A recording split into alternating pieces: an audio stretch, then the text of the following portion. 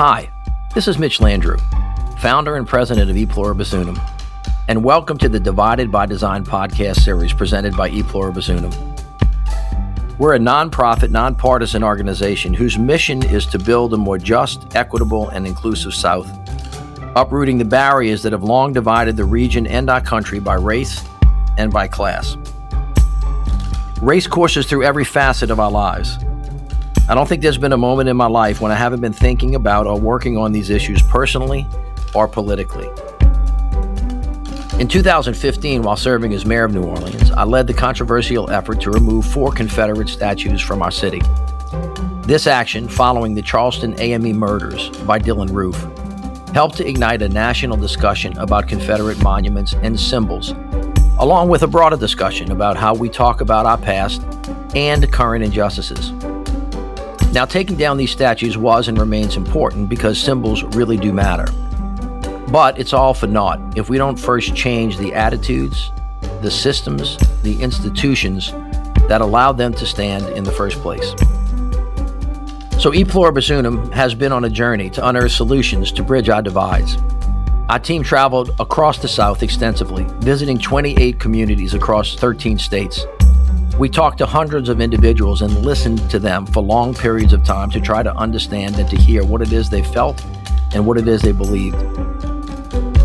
Our first report, Divided by Design, Findings from the American South, focused on how residents experience issues of race and class in their communities. One of our major findings was that too few people, particularly white people, truly understand the scale and scope of racism in America, including our history and how racism still permeates today's institutions. In fact, many of them just flat out denied it. As a result, racism is too often narrowly defined, particularly by white people, as overt individual acts rather than systemic injustices. Today, we're going to launch our first of 7-part series, Divided by Design podcast, with a discussion on race and equity in America, including the history of racial inequality in the United States, how systemic racism has divided and crippled this country and hurt us all, and the need for audacious and courageous leadership to create the change that we all so desperately need to be a just and equitable America. When we founded E Pluribus Unum in 2018, we did so with the idea to fulfill America's promise of justice and opportunity for all. We have to break down the barriers and the systems that have divided us for generations. We created the Truth, Action, Reconciliation series with this belief in mind. We started with conversations around the truth of our past and the systems that were purposely created to divide us. Today, we begin with the action conversations, focusing on the good work that folks are doing to change systems and to inspire us to explore other ways to participate in creating the America we all want and deserve. Once again, we will cover criminal justice, health equity, economic equity, and democracy in our topics. We welcome you to Divided by Design podcast presented by E Pluribus Unum. Racial inequality in America today is not a new issue. It roots back to the arrival of slave ships on our shores now more than 400 years ago. Over that time, we've struggled to provide everyone with the rights granted to us in our country's founding documents, starting with freedom. In the United States of America, as you know, at our infancy, at our birth, we declared that all men are created equal.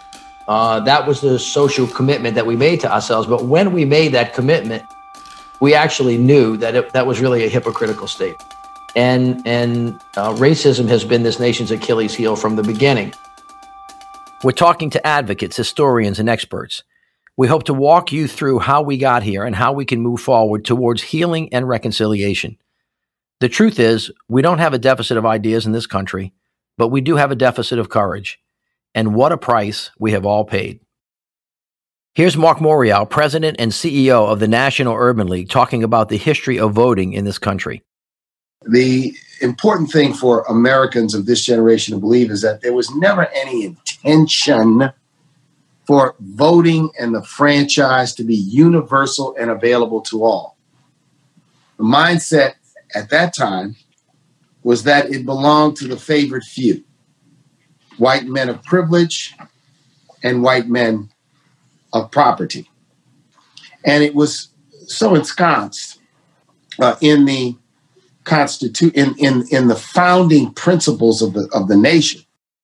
Voting rights allowed white males to control the power structure of American government, while slavery was an economic boon that financially benefited all white Americans during that time. The racial wealth gap has never closed, as Danielle Solomon of the Center for American Progress has noted.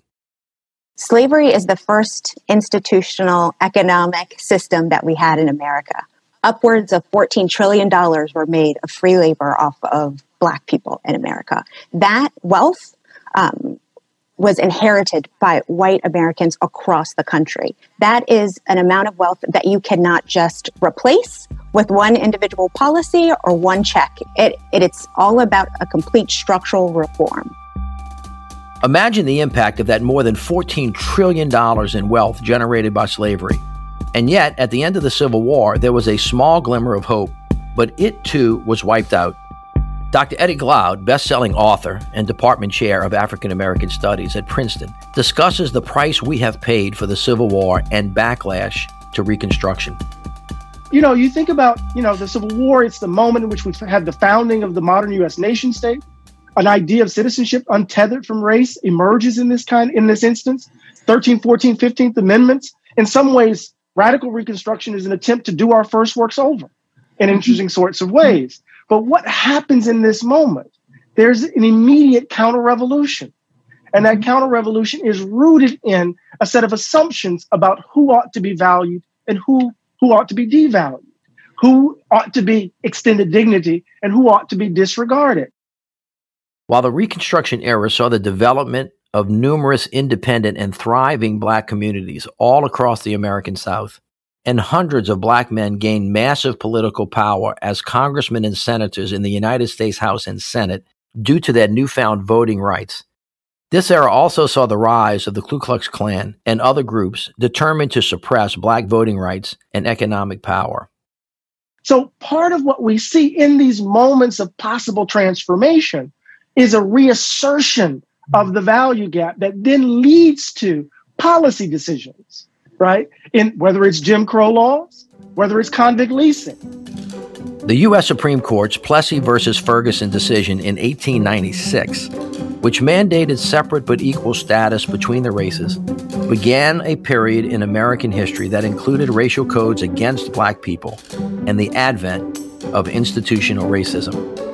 Here's Mark Morial breaking down how language and ideology has been used to control people of color.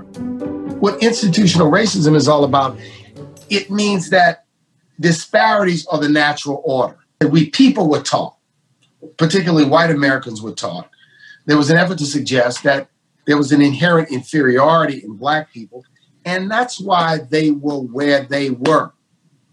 That it was their own fault, it was their own doing, it was their own deficiencies. Following the Red Summer of 1919, which was named such because more than 40 independent Black communities were burned to the ground, including Tulsa's Black Wall Street, Omaha, Nebraska, and Elaine, Arkansas, very little was done in future years by the U.S. government to support Black economic growth. Listen to Dr. Drew Faust, the President Emeritus and the Arthur Kingsley Porter University professor at Harvard University, speak on the long-term ramifications of FDR's New Deal. One place you didn't mention that I think is often stunning to people to understand is how the New Deal was structured in such a powerfully pro-white way that in order to keep the Southern senators on board with the Democratic Party, Franklin Roosevelt made all these appalling compromises and didn't include, for example, domestic labor or agricultural labor in many of the New Deal benefits. Or then we look after World War II and we see how housing benefits were made available or not available based on race. Here's Dr. Eddie Glaude dissecting the wealth gap's roots in history. One of the things that, I think the pointing to the New Deal is so important because this is the period in which we begin to see the emergence of the vaunted American middle class, right? So the wealth gap that we're experiencing today isn't the result of the laziness of Black people. 12 years after the passage of the Fair Housing Act of 1968, we elect Ronald Reagan, who is charged to dismantle it all. What is that? That's a reassertion of the belief that whiteness ought to accord you a certain kind of value, a certain kind of benefit.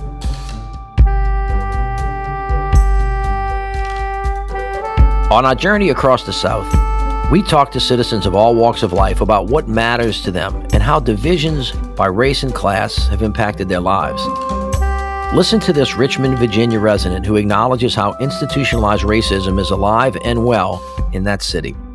I'm a student of urban planning, and in my studies of that here in this city, race played quite a specific role on how we rated neighborhoods, on what neighborhoods were deemed slums, on what neighborhoods were raised, on what neighborhoods got sewage, plumbing, et cetera, and it still continues to this day. And now, we look at the year 2020, one of the most turbulent and revolutionary years of the 21st century due to the COVID-19 virus, presidential turmoil in an election year, and massive racial protest ignited by the killings of Ahmaud Arbery, George Floyd, and Breonna Taylor. We now ask how institutional and systemic racism is viewed today and what is being done to confront racial inequity during this very unique period in American history. Here's Assistant Professor of Psychology at Delta State University, Dr. Tamika Simmons, on the cyclical nature of racism throughout history. Weave in a better understanding of history and how it has colored where we are and where we're going, from the ships of 1619 to the Emancipation Proclamation to the Civil Rights Movement, including the murder of Emmett Till and the murder of Martin Luther King Jr., and most recently, the murder of George Floyd. The constant has been racism and the fight of Black America for social equity, equality, and justice, and the notion that conditions for Black folks are made better after every pivotal moment is just untrue. In fact, in some cases, is made worse through systems and the intentional lack of inclusion where perceived advancements are always met with a systemic barrier. And we have to talk about these conditions because we keep seeing a repeat of history. That's why this conversation is so important. So we can begin to do what we have failed to do, and that is be intentional and honest about the discussion of race. We find ourselves in this position because too many continue to ask, why are these conversations important? And that question is rooted in a privilege that not all Americans have. And that privilege comes at a cost. And that cost is the price people of color continue to pay to live in America. A 65-year-old Black female from Richmond talks about the dilemma of not knowing when joblessness is racially motivated in an economy where it's more often who you know and not what you know that matters. As a Black person, when you don't get a job, you don't know whether it's because you were not qualified or because it's Black. That's always a question. And but it all comes full circle because the education, where you live, the crime, all of that. And what plays a big role that people don't talk about a lot is the trauma that kids experience. Jeff Rakes and his wife Tricia are co-founders of the Rakes Foundation, working towards a just and inclusive society where all young people have the support they need to reach their full potential. Let's listen to Jeff explain the complexity of changing the system and the possibilities of this moment. System change is complicated. It's hard. Sometimes it's very demoralizing. It can take a long time. It requires sustained energy. But in the wake of George Floyd, what we're seeing in the streets, what we're seeing in the polling, more and more white people are waking up. And the reality is it's not just police violence problem. It's a long-standing structural systemic racism problem. And so what we need is a wide cross-section. We need communities and sectors coming together. Here's Drew Faust separating truth from fiction when it comes to the concept of a quote-unquote post-racial society. What's striking to me is how there are these moments where society says, all right, well, the work is done. Slavery's over, the work is done, and a kind of delusion that there's no inequity left, and then something else happens and there's no inequity left, and a failure on the part of Americans of so many different backgrounds to recognize the continuing oppression that is built into the system. And I felt that so powerfully when we elected a Black president, and there was all this noise about now we're post-racial, it's all done. And so I think part of truth is recognizing how it's not done. And this reemergence of the superiority, notions of white superiority, just keeps making it not done.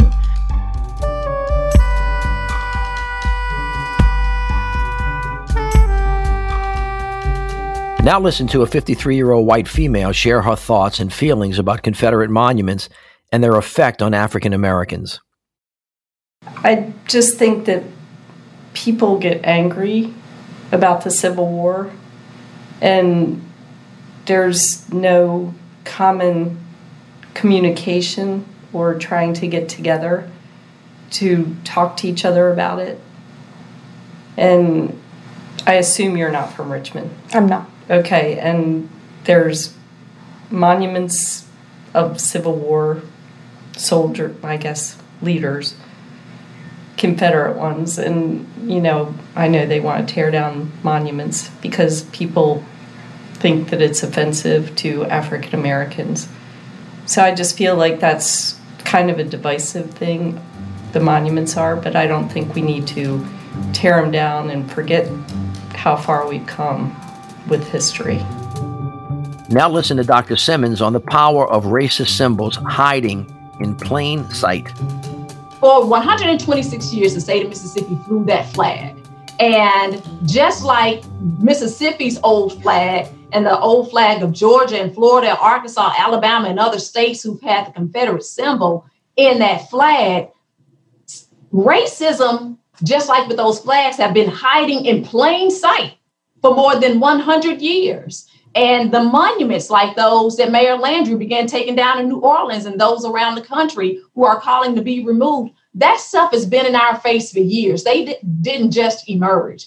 And we are naive to think that those symbols are benign. They represent the lifeblood of a racist ideology that is a cancer to our nation. And what we see when we look across history is that new oppressive systems always replace old ones. And this is the cycle that must be broken, that can only happen through a reimagining of an America not built on the backs of slaves, but building now alongside brothers and sisters of every race, creed, and tongue in a way that unifies rather than divides us. Here's LeVar Stoney, Richmond, Virginia's 80th mayor, on the importance of strong leadership. People want leadership, right? They don't want leadership that is hesitant or that is calculated. They want people to lead with their heart, be bold, and be audacious, all for the right reasons. And that's the sort of leadership I think we need right now, particularly in this summer of fighting against injustices and whatnot. It's going to take a lot of hard work to root out systemic racism and systemic injustices that we have in our system. And we have to do that in housing, in public education, in healthcare. Dr. Eddie Glaude clarifies the difference between equality and charity, a very important distinction. As long as white America is thinking that racial justice and racial equality is something that they can give to people as a charitable gesture, as opposed to building a more just world, then when they finish giving charity, they're going to go back to their segregated spaces and pat themselves on the back, like they did in the aftermath of the Civil War and Reconstruction, like they did when King says, it seems that people were so much more concerned about civility than they were about justice. They were more concerned about Bull Connor's dogs and hoses than they were about justice, right? So if we view racial justice and racial equality as a charitable enterprise or a philanthropic gesture, as something white Americans can give to me or to us, then we're caught in a frame that dooms us to repeat it. Mayor Stoney believes it's essential for our leaders to promote the idea of coming together. You know, we as a country come together during crisis. We come together in our most vulnerable times. And right now we are within that moment. And we haven't had a leader bring us all together saying, you know what, we're all in this together. Right? So we need a uniter. We've had someone who's doubled down on the playbook of division, doubled down on the playbook of exclusion. And if they can lead in that sort of way, bringing us together, particularly in the moments when we need it the most, mass shootings, a public health crisis, that to me is going to go far. It's going to help a lot of people come together and I think get behind the agenda. Jeff Frakes emphasizes the importance of those in leadership looking more like and representing as a whole the people they represent. What we need are leaders who recognize that all sectors of society have a responsibility to speak up and to act. A year ago, the Business Roundtable put out a statement that shocked the business world. It's not just about creating shareholder value. It's about the purpose of a corporation embracing all of the stakeholders. And now I'd like to bring in a 50-year-old black male who put bluntly how racial stereotypes have caused a great disservice to African Americans. You know, we want safe places, we want healthy spaces, we want the same things. And so I think so often that stereotype that has been perpetuated has done a disservice to African Americans and to people of color. And it is our responsibility saying, how do we tell that story? How do we tell that narrative and not depend on someone else to tell that story and that narrative for us?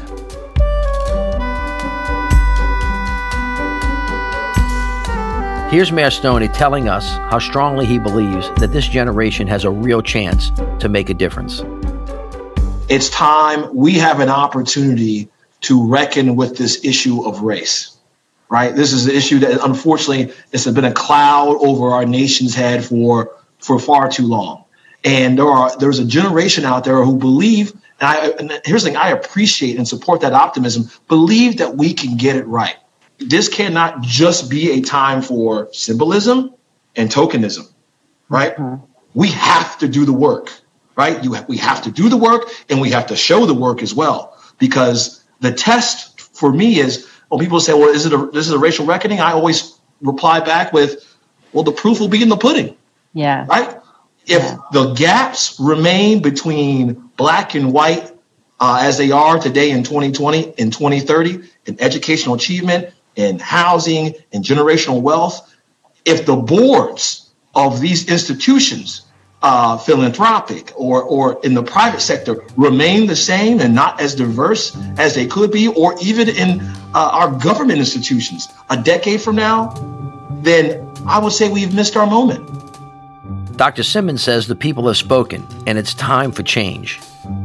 Well, the only wrong thing you can do is say nothing at all. And what I think is encouraging about what we're seeing across the nation is we see an elevation of voices in a way that we have not seen in modern history, right? Since the civil rights movement, we've seen our young folks out on the front lines in ways and initiating in ways that we have not seen as a collective across the nation. And so what I think is really important that, we subject ourselves to repeating the mistakes of the past. When we do that, we normalize this unhealthy oppression that prevents us from enjoying the benefit of a collective effort for a great nation. And our systems have created conditions where there's a zero-sum game in inequities in education, health, economic well-being. And when people feel they are getting ahead because of racism, the overall system suffers. And the fact of the matter is that when we reduce and eliminate racial disparities, America does better. And this whole notion of adaptive change, that when one group does better, another group does bad, it's just a cancerous line of thinking that threatens the morality of the country. So we all have to take an ownership in where and how we show up in this quest toward making sure that the American dream is possible for every American in our nation, no matter what they look like, no matter what they believe, no matter who they love. We have to make sure that America is a safe space for everyone to live and be happy and to love. I think that personal commitment is a starting place. Dr. Glaude inspires us to be courageous and audacious in this moment. The real fundamental aspect of our living, right? When we know that this place is broken, what can we do to ensure systemic long-term change, we have to dare to imagine boldly. We have to be creative. We have to freedom dream, as Robin Kelly would say. We have to be bold. We have to dare to imagine a different way of being together. That's the key. Thanks for listening to our first episode of Divided by Design, as we look to the leaders of the past and the ideals which will guide us into a brighter future. As we scan through the history of the South and our nation at large, time and time again, we see evidence that we are truly divided by design. Nothing's going to change that until we acknowledge our past and deal with it truthfully and intentionally invest in building bridges. Over our next episodes, we'll dive deeper into policy areas. What are the divides? How did we get here? How does it impact us all? And then we start to look to the solutions that get us closer to racial equity. The next episode in the Divided by Design podcast series will focus on economic opportunity, who holds it, and avenues for true equality. For E Pluribus Unum, I'm Mitch Landrieu. Thanks for listening. For more information on this podcast series, or how to get involved in our efforts to advance racial equity in the South, go to www.unumfund.org and follow @UnumFund on social media.